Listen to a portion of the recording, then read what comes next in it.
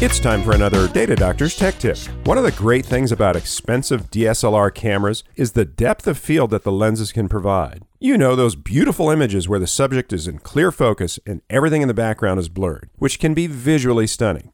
Well, if you're not ready to part with a pile of money in order to get these professional-looking shots, check out some of the background deep focus apps for your smartphone.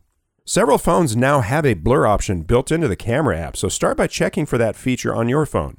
If not, both Android and iPhone users can try the After Focus app, which does just what it implies. It allows you to change the focus after you take the picture. You start by dragging your finger over the areas that you want in focus, then switch to the background and do the same for what you want blurred. It doesn't take long to get the hang of how the tool works, and you can even choose multiple items in the shot for some really interesting results.